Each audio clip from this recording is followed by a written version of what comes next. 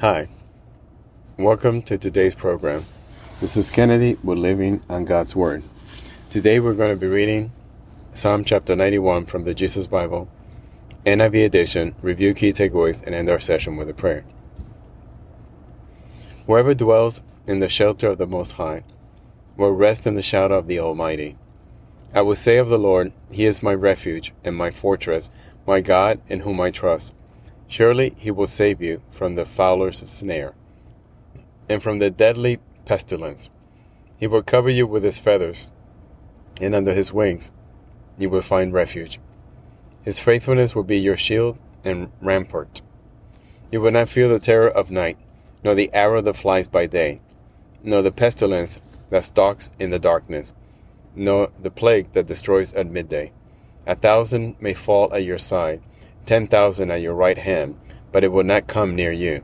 You will only observe with your eyes and see the punishment of the wicked. If you say, Lord is my refuge, and you make the Most High your dwelling, no harm will overtake you, no disaster will come near your tent. He will command His angels concerning you, to guard you in all your ways. They will lift you up in their hands, so that you will not strike your foot against a stone. You will tread on the lion and the cobra. You will trample at the great lion and the serpent. Because He loves me, says the Lord, I will rescue him. I will protect him, for he acknowledges my name.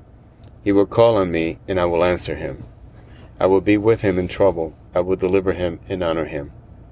With long life I will satisfy him and show him my salvation. This is the end of Psalm chapter 91. So again, David writing some beautiful praises to his Lord, thanking Him for being his refuge and his fortress, and for trusting. So let us pray. Father, thank you so much for being our refuge. We trust you, Lord, with our life, with our spirit. Lord, we know that you gave us everything. You gave us life. You gave us purpose.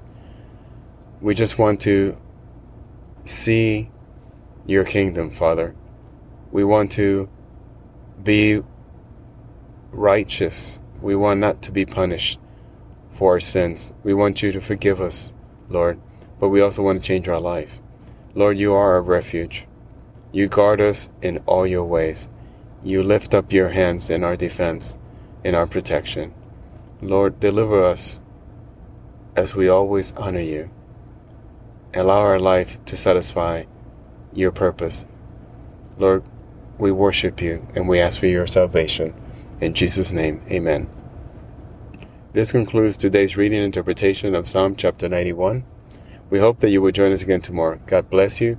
This is Kennedy, your brother in Christ, always.